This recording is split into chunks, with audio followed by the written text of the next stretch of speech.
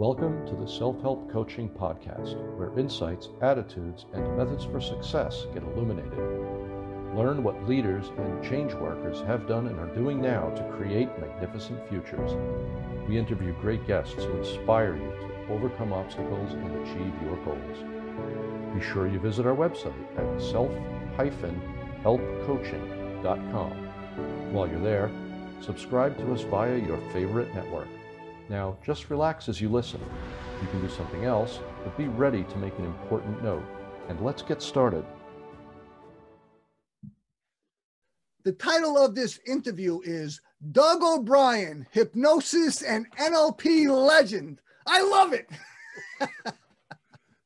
Sounds like a great title. I'd love to meet that guy. Yeah, I wanted to come up with it. It's fantastic. I really do love it. And, you know, it's one of the great things that I find, and it's extremely important to me, is comedy and a sense of humor. And not that you're not a legend, but just that's a great title that has a bit of a tongue-in-cheek to it. And I love it. But before I tell you Doug's bio, allow me to tell you how I know Doug. I met him at a seminar with Jonathan Altfeld. They were both presenting. And they were presenting some NLP great stuff in neuro-linguistic programming, but it was also a kind of a promotion for their belief craft training, which was a component of, I think, Jonathan's master practitioner, maybe yours as well, Doug, I'm not sure. And I subsequently went and I was blown away. But let's talk about this seminar. One of Doug's specialties is sleight of mouth. And quite frankly, you know, I learned this from Doug, who stole it from Robert Dills. No, I'm only kidding. I'm only kidding about that. We'll get into that. He's completely authorized by Robert Dills and was trained by him himself, in fact. But the way he introduced this premise of limiting beliefs, is that he's talking about beliefs and how people make beliefs. A simplified way that he teaches it in sleight of mouth is an NBS, a normalized belief structure, which is a simple way to understand beliefs. And, you know, and we think that we have these beliefs and they're reality or they're true. And they are not. And he explained how, you know, people believe this and they believe that. And of course, we don't exclude ourselves. And he said, well, let's disassemble this a little bit and see what can be beneath this belief. And he's holding an attaché case, a really nice worn leather one. He goes, let's look what's behind this belief. He reaches in there. There's a rolled pair of black socks, which the meaning is, I interpret it, is that our beliefs may not be built on very strong foundations. I don't know if I interpret that correctly. That was my interpretation, but I found that to be true, especially after I've learned that and used this with my clients. You know, how beliefs can really be changed pretty easily because of a number of reasons, not the least of which is they're not built on very strong foundations. So let me continue my introduction. So I met him with Jonathan. They talked about belief craft, which I subsequently went to. It was fantastic, which is a combination of Doug's sleight of mouth and Jonathan Altfeld's knowledge engineering. And by the way, I had Jonathan on this podcast recently, Doug. It was great. Cool. Great. And I mentioned to him, and I ran it by him first, because from belief craft, I learned both components: sleight of mouth from you, knowledge engineering from Jonathan, which is now called genius mapping, I think. Anyway, I told him with great respect that I never used knowledge engineering after the fact. I thought it was too complex. It was too complex. I wasn't comfortable with it in terms of using it with clients. But I used the hell out of sleight of mouth and why? Because it was so massively effective. But yeah. Jonathan conceded, though, that it was because the 3 days that he trained knowledge engineering was insufficient to teach it, because it is a lot more complex than sleight of mouth, and it takes longer to become proficient at it. And that's exactly what was my experience. And so, man, sleight of mouth is awesome. We're going to get into this, but it is, you know, I don't know, by the way, audience, sleight of, you know, if you heard of sleight of hand, which is what a magicians or people who do trickery do. That's what sleight of mouth is, a play on that term.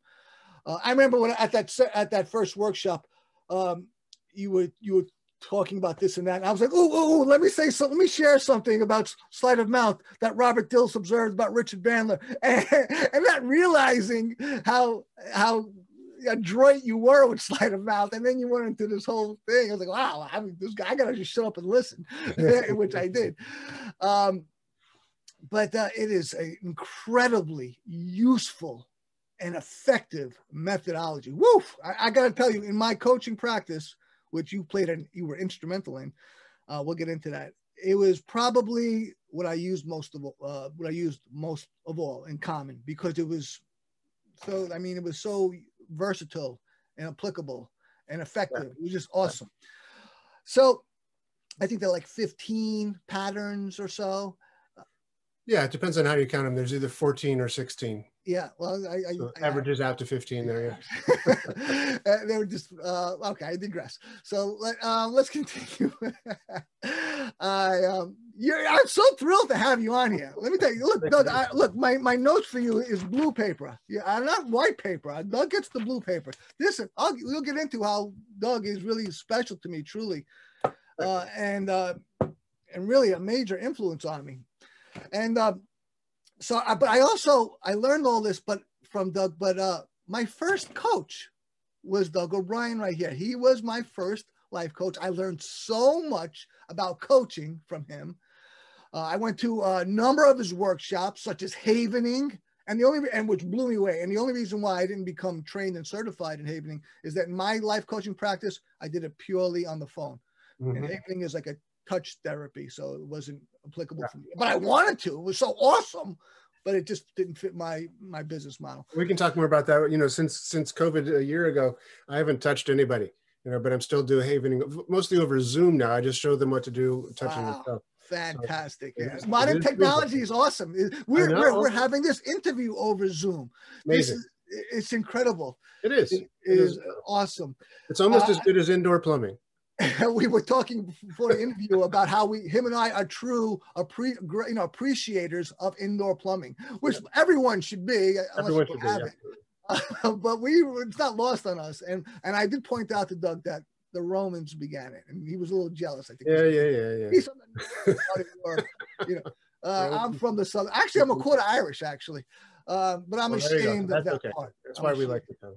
No, I'm only kidding. I did a DNA test and I found that I am much less Italian than I thought. And actually, the greatest majority of the ethnic background, or whatever you want to call it, is Irish. They said Irish, I was 26%. There was Italian 25. There was Greek 25. So I'm more. I'm actually mostly Irish. Hey, kiss me. Well, how'd you get 1%? I don't recall. I'm not good with the math. Don't ask me math questions. All right. I should have never brought the numbers up. But there was stuff that was very intriguing. Have you ever done this? I've done a lot of genealogy. Well, I haven't personally. My cousin is very much into genealogy, so we do have traced the family tree quite a bit. But I haven't done the DNA. No. Oh, it's very cool. So another great workshop I took from you is Stories from the Outside In with Nick Kemp. That was fantastic. Yeah. And one other thing, not the least of my intro in terms of my personal relationship with you, even though this is almost an aside, is that we've both been in punk rock bands. I know. That's the first thing I remember about you, because in that workshop with Jonathan Altfeld, I mentioned that I was in a punk rock band, or you said, or I don't know, somehow it came up that we were both in punk rock bands.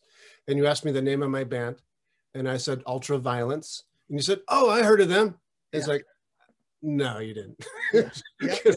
I certainly did. I know. No, but you didn't.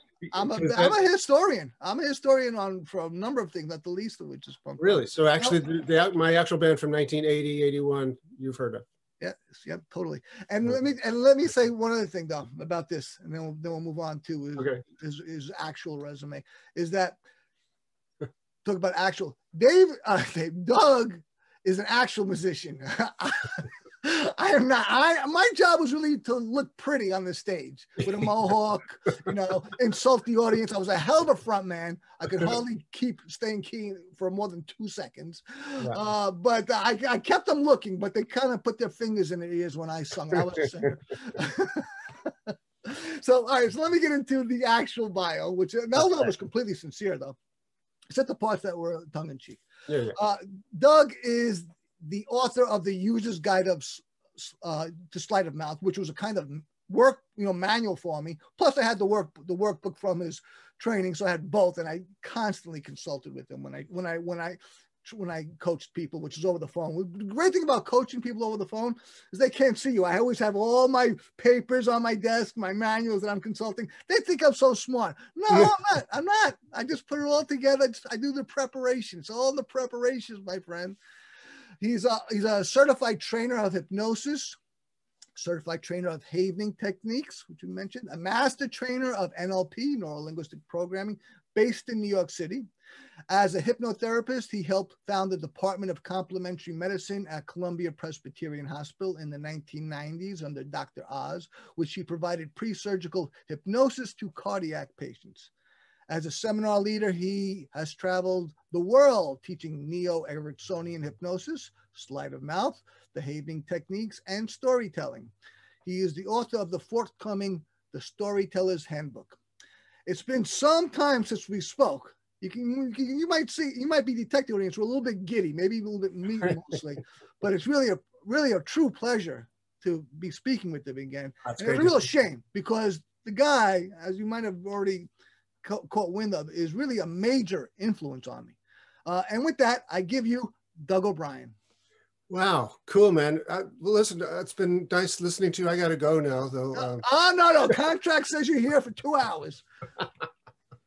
That was the longest introduction I've ever sat through, but I appreciate every minute of it. But what I love about you, Tony, is that you do have a great sense of humor, and I can play with you and kid you and tease you and stuff. But thank you. It was a really beautiful introduction. So great to be here with you. It's great to see you again. You too. Glad you're well. Totally. Really great to see you. And I got to say, you look a lot older than I last saw. Yeah, thanks. Yeah, you do too, man. But hey, wait a second. Let me. You got a gray beard going. So am I. I got 1 foot in the grave. Literally, 1 foot's in the grave right now. I'm a little off kilter. No. Now, you actually, one thing about you, you really have a vitality. You don't look nowhere near your age, which I think is like 130. 130 was last birthday, yes. I'll be 131 soon, but no, you truly have a vitality about you. You are a young looking person, and I'm not revealing his age. It's even older than 130. So there's so much to talk about, but first tell me about essentialcoachingskills.com. What do you want to know? I'm like, what gives you the right? Who do you think you are? Who do you think you are? Well, you know what? I'll tell you how it happened. And it's kind of an interesting story, but since I've got 2 hours, once upon a time, I'm going to just slow down. All right, before you get going, let's take a quick moment to hear from our sponsor, and we'll be right back with Doug O'Brien. He's going to tell us all about essentialcoachingskills.com.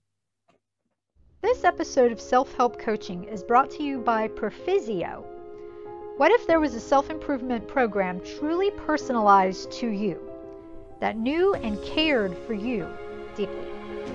That whatever was going on in your life adapted for you perpetually? Visit www.perfizio.io. That's PERFICIO.io, where you can start a program that will always suit you, considering all the pressures and nuances of your life. You're listening to the Self-Help Coaching Podcast with me, your host, Tony Petroza, and I have with me Doug O'Brien, who was my first life coach and really changed my life, hopefully for the better. And he's about to tell us about essentialcoachingskills.com. All right, so here's what happened. 3 years ago, I was on a podcast with, How embarrassing. Tony Petroza. It was our first interview. Tony Petroza. Anyway, so I was on this podcast, and this guy had read my book, the User's Guide to Sleight of Mouth, and so he was very, very complimentary about what he'd learned from that. That's why he wanted me on his podcast, and he gave me the advice to start the membership site, the Essential Coaching Skills membership site. He said that I should take all my stuff off the market and just say, forget it, you've got to join this membership site. So I was about set to do that. I'd gotten this office, as you know, with Melissa Tiers. I was part of the Center for Integrative Hypnosis there on 29th Street in Manhattan. By the way, let me interrupt you. I think, if I may, I'm the guy who indirectly put you two together, because when I first told you about her, and she was bringing John Overdorf, and you were like, oh, Melissa Overdorf. I'm like, yeah. And then you left your Brooklyn office and went to, you have an office at her Manhattan Center, if I'm not mistaken. That is absolutely correct, except that it's closed now. It's gone because of COVID. Yeah. Yeah, so nobody was there, so we just decided it still need to pay rent on the place. So Melissa closed it, and so I brought all my stuff up here. So here's what happened. I was all set to go. I had soundproofed the office that I had there. I'd gotten this rise up desk. I'd gotten that circular light. I'd gotten that microphone. I was going to do all this online training, and I was all ready to launch maybe in May or June. Oh. And then COVID happened, right? And COVID happened, and suddenly, March. New York City, the epicenter of the world of the COVID crisis, so I got out of town. I split town, and my wife and I are upstate in about 2 hours north of the city in a little house we bought a long time ago, but we never thought we'd live here. It was like a weekend little cabin, but it does have indoor plumbing. Thank you, Romans. And yes, I do appreciate it, Tony. And all of your disparate heritages. I appreciate all of their contributions to making my life easier. But,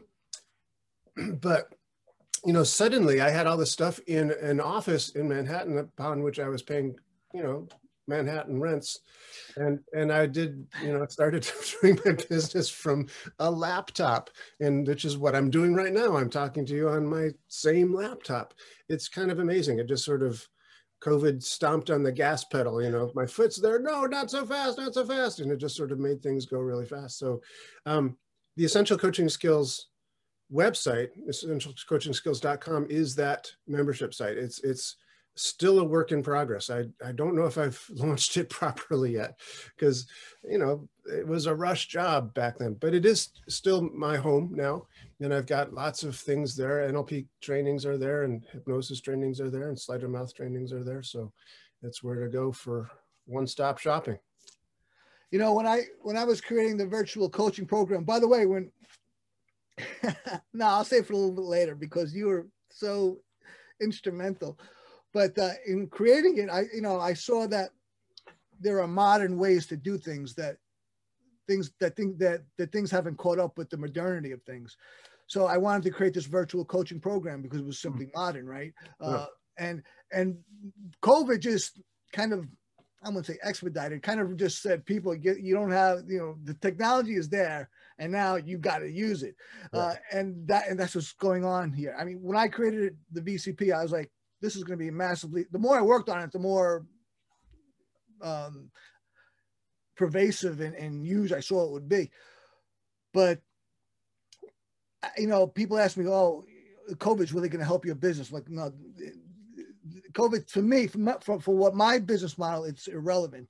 But because it's going to be successful for the reasons that it's going to be. But because of the pandemic, we were forced to become much more, remote for our own safety, right? But we find that once we start working with it, we really find the solutions and becoming more and more effective. It's just awesome, I think. Yeah, for sure. And actually, Doug, I'm a recluse. My life is exactly the same now as it was before the pandemic. I'm like a caveman, which is not, it's not too far from the truth. Facebook is my social life. Yeah, no, it's true. No, I'm not that different. back when I had the office in Manhattan at Melissa's, I would go to the office at 9 in the morning and just stay there all day. And sometimes people would come in and see me, do a session or whatever, but most of my work was online. And it was moving that direction. I was going to be doing online classes from Melissa's office, my office in Melissa's suite. But it was mostly going to be online anyway. Now it just is all online. And I'm up at this cabin up in the woods kind of thing. And I'm really lucky that we, A, have indoor plumbing, B, we have electricity and internet, and C, I've got a piano up here. So I get to play the piano a whole lot more than I did when I was living in Brooklyn and going to the office in Manhattan all the time. So this is great for me. I mean, I hate to say it, but COVID's been great for me. hey, that's the mark. You know, that's actually the mark of a successful person, is that they're adaptable, they're flexible, they look for the silver lining. You know, they look for the opportunity, and that, you know, as I learned in NLP, is that, you know, the more flexible we are, the more successful we'll be, or in the case of maybe a contest, the more dominating we'll be in the flexibility. And here, and that's, by the way, that's one of the things I did learn from Tony Robbins early on. He was my first NLP teacher, just by the way, and I worked for Tony for 10 years. But he always said, you know, flexibility is power. Absolutely. You know, if you have the flexibility to adapt and to adjust, and you know, do the best you can with what you got, you know, that's where the power is. By the way, so you were living in Brooklyn. Your office was in Brooklyn. I'm still in Brooklyn, born and raised, and returned here. You're up in Catskills now. I love upstate New York. I grew up going there, more in the Adirondacks, but I certainly spent lots of times in the Catskills. And I got big plans for upstate New York. I love upstate New York. Cool. I think you're from Buffalo, if I'm not mistaken. I am from Buffalo. Right? That's correct. So we have a lot of things in common. Doug, on paper, we should be best friggin' friends. What's going on? Well, I just don't really like you that much. Well, that's where it falls apart. That's where it falls apart. Look at the theory. Look at the data, man. Best friends. It's like Moneyball. Yeah. So how did you get into NLP? Well, Tony, that's a great question. Let me tell you. I was playing in a punk rock band. Actually, that's not true. I was playing in a punk rock band for a couple of years. Then it segued into being just more of a new wave 80s band, you know, Padded Shoulders, you know. I love them both. Yeah, it was very cool. I played plays. It was great. I played CBGBs. I played Studio 54. I played, you know, the Red Parrot. I played these big dance places. And it was amazing because I don't know how it happened. This is just an aside. I'm sorry if it's going off in a tangent. I love it. Please. I don't know how it happened. We somehow got hooked up with this thing called we became the opening act for this group called the Jazz and Salsa All-Stars, who, as it sounds, played jazz and salsa. It was a big band, you know, but they were nothing at all like us. We were a, you know, new wave 80s band, you know. Influences like Talking Heads and stuff. It was kind of this interesting band. But we, you know, nothing. And so people would be like dancing at Studio 54, they'd be playing and dancing and stuff. Then we'd come on and everybody would stop and look at us while we played. And we were trying to play, you know, dance music. That's what we thought we were doing. But everybody just like watch us, or they'd go get a drink or something. And then as soon as we were done, you know, the disco stuff would come back on and they go like, yes, dancing. And then when the Jazz and Salsa All-Stars came on, man, it was packed. It was jamming. They were great. That was just an amazingly good band. That's another thing we got in common, because that was my experience as a musician as well. What? Well, you just described. People would stare at us like, what is this part? Yeah. And I'll tell you, one of my favorite gigs I ever had was my niece's Sweet 16. She was a little young budding punk rocker. She said, Uncle Tony, you got to come play it. Okay. And we're a hardcore band. Yeah, so right. We played it, and you had to see the chins on the floor on that, that banquet hall. Oh my God. So it wasn't a punk gig. It was a Sweet 16. It was awesome, Jesus. man. and we did not hold back. Let me tell you. I mean, I knew, you know, there were kids there. That was not lost on me. But I hope somebody filmed that. I hope somebody had a camera. Oh, yeah, it is. It is. That's just hilarious. I love seeing video of, you know, me as an artist. You know, entrepreneur. Certainly, I'm a coach. Absolutely, I'm a helper. But more than anything, I identify as an artist. I see life as art. I see all of life as art, man. All of this, it's an expression for us to express personally, to interact and cooperate expressively. I love it. It's beautiful. Yeah. I love your story of getting into NLP. NLP. Oh, did I finish? I didn't finish. Oh, so I'm sorry. So let me know if you have to stop for another commercial. But so I was playing. All right.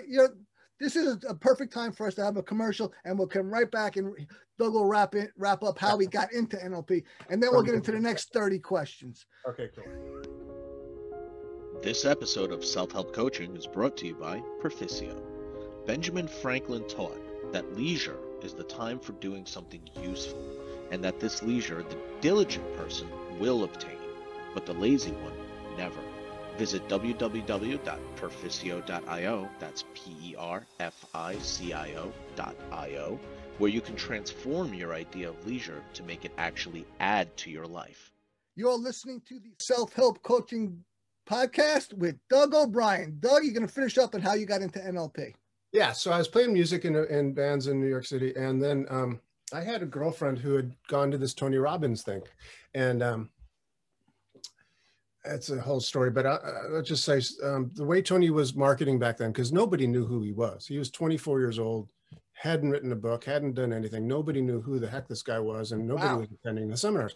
And so he was modeling his business basically after EST, after what's become the Forum. You know, so basically, Werner Erhard. I love it. People would go to these seminars, and the idea was that if you went to the seminar and liked it, then you would enroll your friends and family to come take the seminar the next time. That was Tony's marketing strategy that he got from the Forum. So, you know, once this girlfriend of mine had taken this seminar, well, guess what? She was all gung-ho on getting me to go to the next one, which was about 6 weeks later. So April of 1985. I think it was maybe February, but somewhere, oh my goodness, it is April now. So that's like something round number years ago, 35. Coincidence? 40. I think not. It was a long time ago. Anyway, so I went to this firewalk thinking, okay, I'm just going to get her off my back and quit bothering me about taking the silly seminar. Who wants to learn how to walk on cross hot burning coals? What is the point? But Tony was using it as an introduction to NLP. He was an NLP trainer at the time. And so he was using this firewalk as a demonstration of what you can do when you know NLP. You can do seemingly impossible things by changing the way you think in your mind. So firewalk was a demonstration of the power of NLP, and it was an introduction to it. So I wanted to learn more. It was very cool. I was surprised how much I liked it. I had a great time that night. So I signed up for the rest of the weekend. Now, I might remind you, I was a musician, so I had no money. but I had believe it or not, those things aren't necessarily mutually exclusive. No, they were at the time for me, for sure. And so anyway, I was willing to work, however, so I got on staff and did whatever I needed to do to, you know, to sweat equity, attend these workshops. So that's one of the reasons I got into working for Tony Robbins, because I was working for him from the get-go. Luck would have it, I took to it a bit, and I went to take other seminars from other people who taught it. Got my first certification from Tony, and while I was there, I met Robert Dilts. While I was there, I met Dave Dobson, a hypnotist. While I was there, met Ted James and Wyatt Woodsmall and Richard Bandler. It was amazing. It was amazing, and I thought, oh my God, these guys are doing Tony's technology.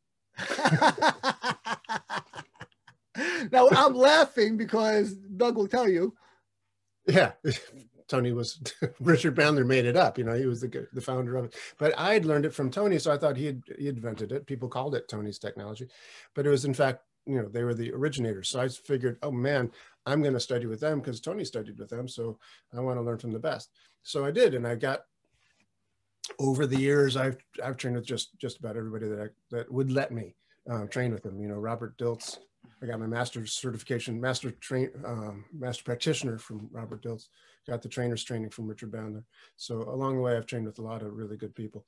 And yeah. Tony Robbins is an icon of mine. You know, he is just phenomenal. And as Proficio grows, and we're gonna transform self-help, and so I'll be talking to Tony Robbins. And of course, my in is I got to, and George Costanza used it on Seinfeld. Is I got the same first name. He's like, he was saying that Jerry Seinfeld should meet Jerry Lewis and say, we got the same first name, Jerry. I'll come up to Tony Robbins, forget what my value, my business. Tony, come on, let's do business. And I got work. And I'll say to him, Tony, you remember Doug O'Brien? Doug O'Brien recommends me. And at that point, he'll probably say, get out of my office. Get out of here. Who let this guy in? No, but truly, I practically idolize Robbins. He is phenomenal. He is just an incredible force of nature. I mean, he probably considered, force of nature, no doubt about it.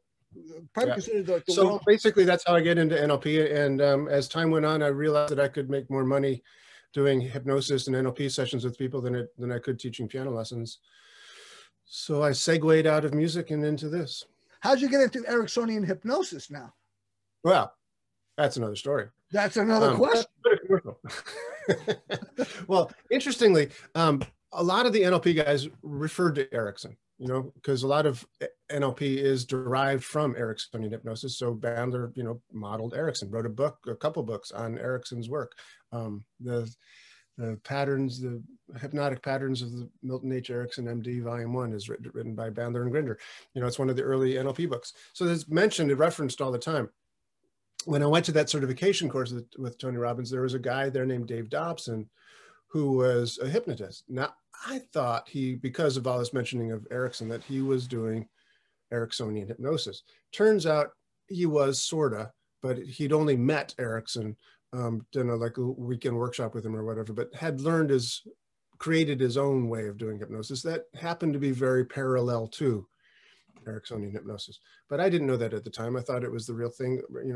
I thought it was what I was looking for. It was what I was looking for. Dobson was great.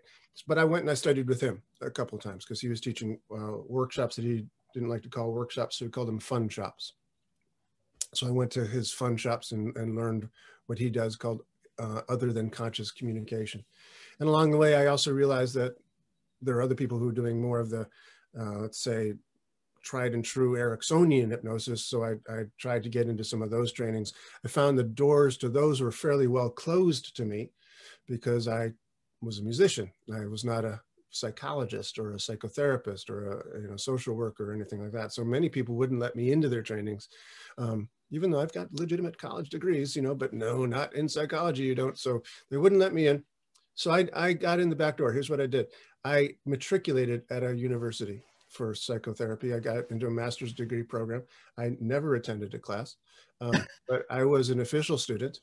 And so as an official student of psychotherapy, they would let me in to these programs. So I studied with the Ericksonians that I wanted to study with, Bill O'Hanlon, and Stephen Gilligan became actually a good mentor to me. And he does do trainings for non, LSWs or psychotherapists. He does trainings for non-credentialed peoples, which is great. And he's probably my favorite Ericksonian anyway. So I'm pleased that he's the guy that lets me in most frequently. So even now that I'm no longer a student, I can take his trainings. For a long time, I periodically thought about becoming educated as a psychologist, one psychology degree or another. But some years ago, I threw that terrible notion right out of my mind because, I can help people as a coach, as a NLPer, and even more people, through business as an entrepreneur than as a degreed psychologist necessarily, and that's what I've done. I mean, I had a life coaching practice. By the way, let me say this, when I created my virtual coaching program, when I hired you as a coach, obviously we had discourse and you learned more about me. And I said that I'm considering becoming a coach. I'm thinking about doing it in a year or two. You weren't going to hear any of that. You got me going. And I would say that I started my coaching practice probably a year and a half prior to when I had in my mind, because I was thinking about all these things I had to, move at the pace of a snail, of a turtle with, to get going. And you said, okay, yeah, all right, Tony, yeah, we'll have you moving at that. No. And I started my coaching practice so much more quickly under your guidance. And you weren't telling me what to do. You just helped me get to where I wanted to go without jerking around. It was so awesome. And I mimicked that in creating the virtual coaching program, in that people love to procrastinate starting, right? But love to procrastinate all sorts of things, but especially starting, right? And so I said, well, how did Doug get me going? And I did that with the virtual coaching program. That's, that is a major problem why self-help doesn't work, or any other thing, if you don't start it. Well, so you got to get started. So as a coach, you got me started. Virtual coaching program does the same thing. I learned it from Doug O'Brien personally, and I get people started. That's an indispensable thing, is to get started. And I learned so much from you. I would say that I think primarily the thing that I learned from you of the most value is simply chunking down, which is an NLP term, listeners, for making things smaller, more bite-sized, more doable. That is, what a game changer it is. We think that things has to be in this size, when it doesn't have to be. It could be any size we want to do it. It was just an invaluable. Yeah, I'm of the belief that anything can be taught if it's chunked into appropriate bite-sized pieces. People, if you can understand this, then you can go to that, then you can go to this, then you can go to that. So if you chunk things down to bite-sized pieces and do them in a sequential way, that you can learn anything. Yep, you're where I got it from. So that's great. So let's take a quick moment to hear from our sponsor, and we'll be right back with Doug. This episode of Self-Help Coaching is brought to you by Proficio. Ever heard of accelerated learning techniques? What if you learned more deeply than ever before? What if you remembered what you learned far better than ever before? Visit www.proficio.io. That's proficio.io, where you can understand perhaps better than ever before. You're listening to the Self-Help Coaching Podcast with the NLP legend, Doug O'Brien. Doug, what about storytelling and sleight of mouth? Did you make that up? Oh my God, yes. Storytelling didn't exist until I came around. It's a brand new thing, dude. Come on. You don't get enough credit. Yeah, no, it's the Romans invented it. Yeah, actually, it all goes back. But seriously, storytelling has been around as long as there have been people, obviously, and it's huge today, but it was huger in the day, because it was what we had. It was the way we learned lessons, the way we taught how to live. It was our history books. It was storytelling. It was an oral history. But what's cool about it is, because it's been around for so long, because we've been doing it for so long, it is just wired into our brain. It just is. We are wired for storytelling, which is why I could say something to you right now, like, slow and steady wins the race, right? And, it's like the tortoise and the hare, Tony. It's the tortoise and the hare. Right to my head. That's the image. And you know exactly what it is. And that story from Aesop's Fables has been around for 2,500 years. That was written down 2,500 years ago. It's probably a story that was around a long time before that. Aesop was a storyteller. He wasn't a story author. He was one of those guys that went around telling stories. So probably he was around a long time, but Aesop was one of the first people to write them down. I wonder if it's in the public domain now, so I can go steal it like I stole Benjamin Franklin's The Way to Wealth. No, I'm only kidding. No doubt. What was that? I said, I have no doubt. I have no doubt it's in public domain. But yeah, so that's what storytelling is all about. Now, I mentioned before Ericksonian hypnosis. Ericksonian hypnosis is largely a storytelling kind of therapy. It's not exclusively, that's probably a gross overgeneralization, but let's just say this. He's famous for telling stories. Let's put it that way. Erickson was famous for telling stories within therapy. And honestly, I will tell you this also from my own experience, when I went to these Tony Robbins certification courses, because after, by the way, I got certified, I became a trainer for Tony. So I went for years to first his NLP certification courses, then he changed it to NAC. Is that right? Yes, no. neuroassociative conditioning. Yes. Yeah, correct. no. But there was an intermediate step. He changed it first from NLP to NCS. So instead of I NLP, don't know that. NCS was neurocode systems. So I am literally one of the only certified neurocode system practitioners in the world, because it only lasted for a year. And then he changed it to NAC for neuroassociative conditioning. But he was still basically the same program, different letters, and he's teaching these certification courses. So I went to them a lot, and I loved them, loved every minute of them, don't get me wrong. But what I particularly loved was on opening night, he would tell this story. Tony Robbins would tell this like half-hour long, 45-minute long story of him doing something, like going on this adventure rafting, and it was just packed with metaphors, and it was packed with all this stuff. And I just loved the storytelling quality. He's good. He's a really good storyteller. He would tell stories about, the Brooklyn Dodgers, and there'd be so quiet you could hear a pin drop in this place, and be tears running down people's eyes. It was amazing. He's a great storyteller, and I just loved that ability. I thought, I want to be able to do that. I want to be able to do that. And one time he had this woman come in. He always brought comedians in. Brought this woman in whose name I can't remember right now. I'm sorry. This is the second time I've blanked on somebody's name in the middle of the story. But she was a great comedian. But what she was deaf. And, she could speak, and she could hit hearing aids. She was very, very good, but she was deaf, and was telling all these jokes about, her deafness and things. It was very, very funny. But then she just was starting taking questions from the audience, kind of thing. And she started telling her life story. And that was amazing. When she told her life story, it was just like, oh my God, she just grabbed your heart. And what was amazing about her ability to tell the stories, it was heart-wrenching stuff. It was really gut-wrenching stuff. But she was able to, even though everyone was crying listening to this thing, she just had the ability to continue telling her story, even though she herself was crying. She was, stayed on this track. The storytelling ability was so impactful that I really wanted to do it. And then a few years later, I was in England teaching with Nick Kemp. I was teaching sleight of mouth over there with Nick Kemp. And we started talking about stories, and it was his idea to start this website called Stories from the Outside In, where we were going to, each of us, tell stories and have them recorded, and have this illustrated website of a inn that people would go into the inn, and then they'd go to the library and they'd listen to these stories, and they'd go to the den and hear these stories, and different rooms of the house would have different stories that they go into. It was very interesting idea that we brought to fruition to an extent, but it wasn't quite the interactive site we'd hoped it would be eventually. So, but we started making up stories that way, and 5-minute stories, giving constraints to it. Then we decided to teach a workshop. Again, probably Nick's idea to teach a workshop on it. And that became our Stories from the Outside In workshop. It was a very cool workshop. Yeah.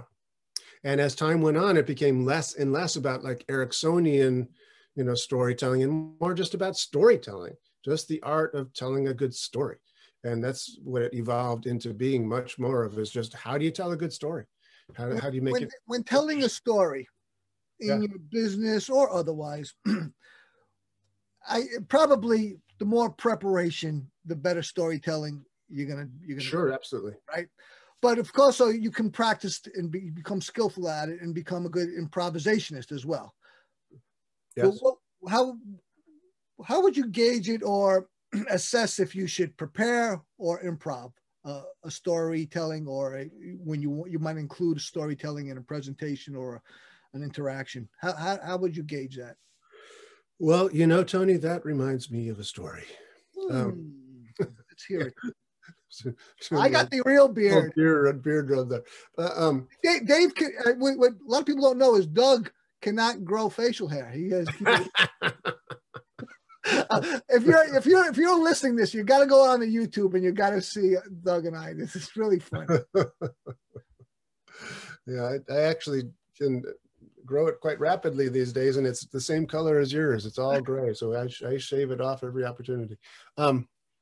But seriously now, folks, I think the ability to improv you get better at it. There are probably some people who are born with it, some Irish guys who have blessed with the gift of blarney, you know, that can tell a story like you never believe it. Oh, it's got to be the Irish. How come it can't be the Italians, Doug?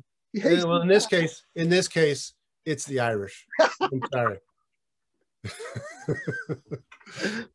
You know, Frank Fairley, Nick Kemp is great for doing what he calls provocative change works now, and he got a lot of that from Frank Fairley. Frank Fairley did provocative therapy, and you turned me on to that.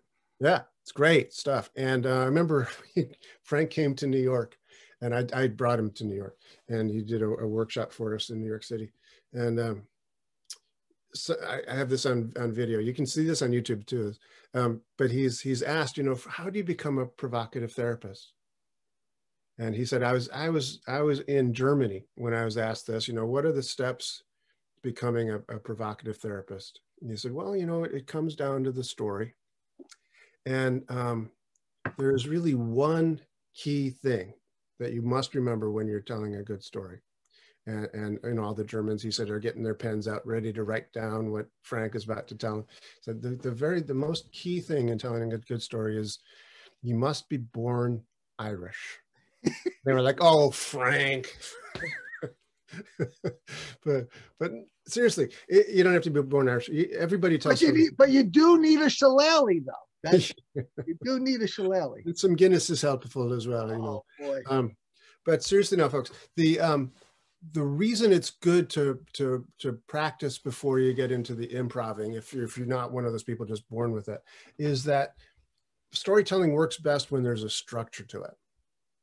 When there's a structure to it, you sort of have a setup that this is where things are at the beginning, and then something happens, right? That changes things, and there's something that's, you know, involved that could be dangerous or important or whatever. There's stakes involved, and then there's a story that leads to a climax, and then there's a denouement kind of thing of wrapping up at the end. But that, you know, climax usually comes right near the end, and then it's over. That's the way it's going to happen in this interview, by the way. Yeah, absolutely. Just keep in tune, because it's coming, folks. But if you can tell a story with that sort of structure to it, it could be comedic, or it could be laughable, or tragic, whatever. But if that structure is kind of just a level of energy and expectancy, that will click with your audience. That will really click. Most people, when they tell stories, if they haven't practiced, you know, having that sort of involvement with it, they get involved in the details, and they try to tell it as if it happened, you know, step by step. Like, okay, first I was going to go to the store to get some eggs. So I got in the car, and I put the key in the ignition, and then I stepped on the gas, and then I drove up the driveway, and then I turned right onto the street, you know, and they tell me every friggin' detail of the story. You don't need those details, right? You need to know what's the point of the story, and you emphasize that. It's not that you're lying. You don't lie. It's not about that, but you embellish the important parts that need to get the story across, and you leave out all the details that aren't important. Just enough to, you know, have the person be able to follow along to get to what's important about this. And if you can do that compellingly, then you got your listeners, and they'll be paying attention. Business, therapy, around the dinner table, you know, it's all the same art. By the way, I was thinking about having the climax in this interview being self-immolation, lighting myself on fire. What do you think? Or it could be like do that. It'd be like Daffy Duck. If you remember the cartoon from 40 years ago, whatever. Daffy Duck, he eats all this dynamite and blows himself up. He goes, "Oh, but I can only do it once." Exactly. Okay, on that note, we'll take a moment to hear a final break for a commercial, and we'll come right back with the final segment with Doug O'Brien. This episode of Self-Help Coaching is brought to you by Perficio. Do you know why most wealthy people are that way? It's because they think like wealthy people, and a fool and his money are soon parted. Visit www.perficio.io. That's PERFICIO.io, where you can actually transfer the wealth mentality into your own brain, and you will think wealth. You're listening to the Self-Help Coaching Podcast. I'm here with Doug O'Brien, and this is the final segment. Doug, what did you do with Dr. Oz? Did you make Dr. Oz? Did I meet him? No, did you make him? I was about to say, did I meet him? He was nothing before he met me. Yeah, nothing, a piker. He was nothing. I was teaching at Ericksonian hypnosis class back in the 90s, and one of the students there was a nurse who said they are starting this new program up at Columbia Presbyterian, where she worked, called the Complementary Care Center, and they're looking for alternative practitioners who could do various things in order to see if they will work in a hospital setting. They wanted to test basically what would work in a hospital setting. So I went up and volunteered. Now this meant I had to go from my apartment in Brooklyn. I had to be on the subway by 6:30 in the morning in order to get to a meeting that started at 8 in the morning on Wednesdays at Columbia Presbyterian. This was not easy for me. You loved it. Did I mention I'm a musician? So, I would sometimes stay up to 6:30, but I didn't get up at 6:30. I didn't. That's the best way not to be late. Yeah. So yeah, I'd get up at 5:30, I'd get dressed, get showered, put a suit and tie on kind of thing and go to this thing. So for a few years I was volunteering. The idea for the Complementary Care Center was to find out what of these alternative therapies would work. So we had massage, we had acupuncture, we had all sorts of different things in there. And eventually it became the Department of Complementary Medicine. And they, little by little, sort of weaned out the things that they didn't think worked so great. And they focused on the things that they did. So the two things that ultimately were left were massage and hypnosis. So my job was to do primarily pre-surgical hypnosis for the cardiac patients. That Dr. Oz is a cardiothoracic surgeon.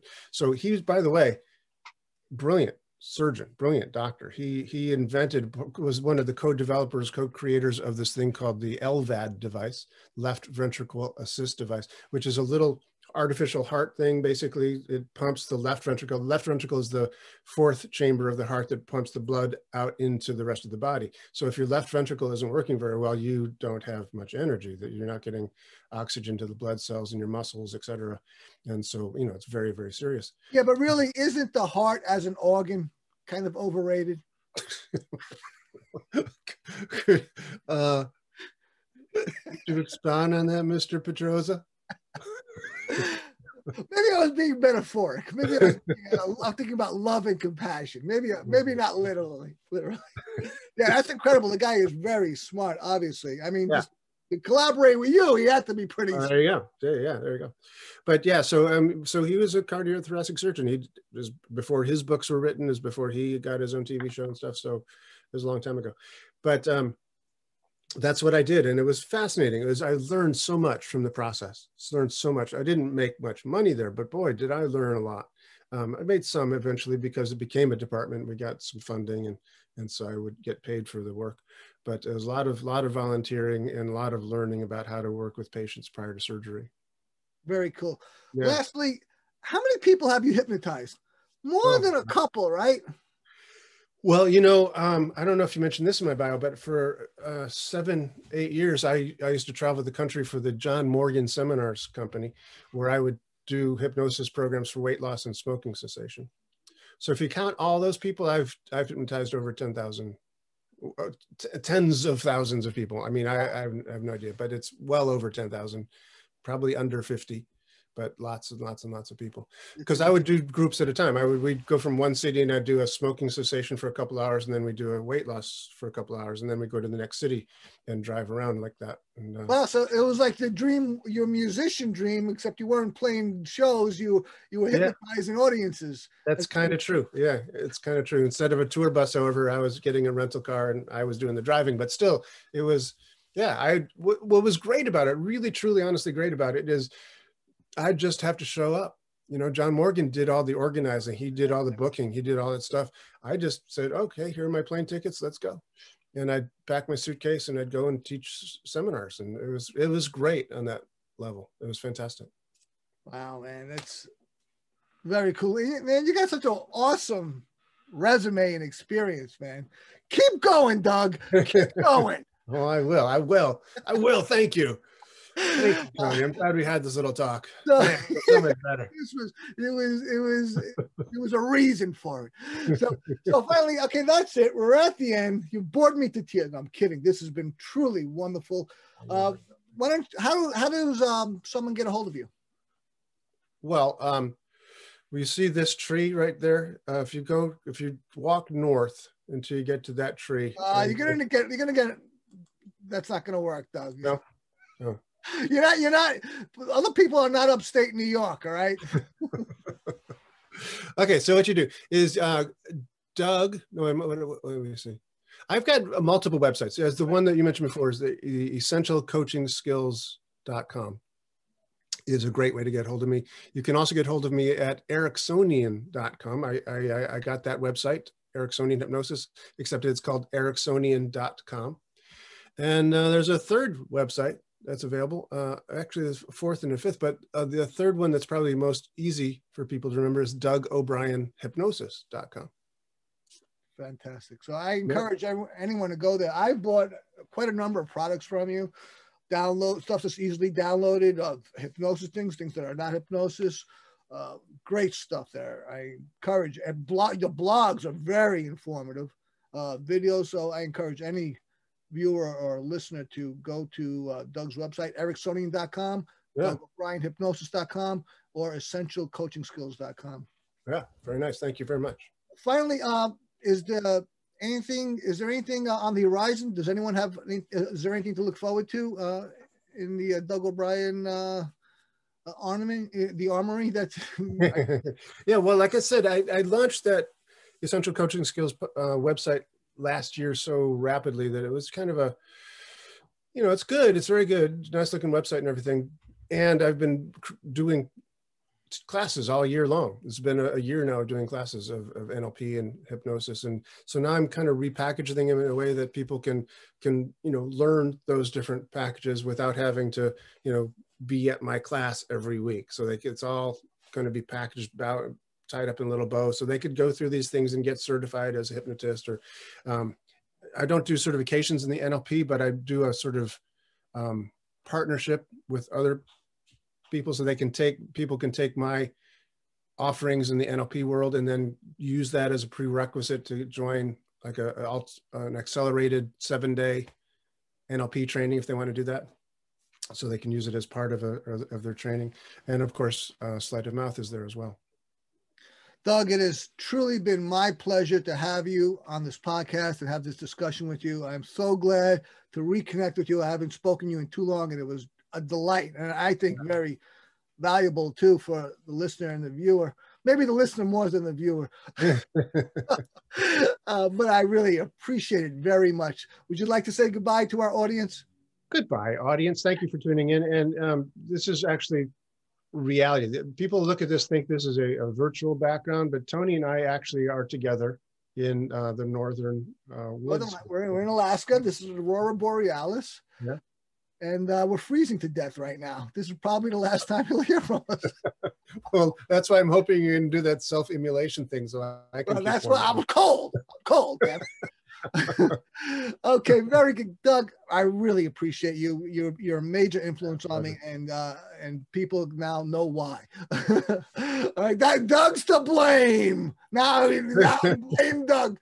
So no, secrets out. Oh, no. You didn't think it would end this way, did you, O'Brien? So just remember, every one of us is responsible for ourselves, but we can all use some help. Thanks for joining us. See you next time. Thank you for tuning in to the Self-Help Coaching Podcast, where insights, attitudes, and methods for success get illuminated.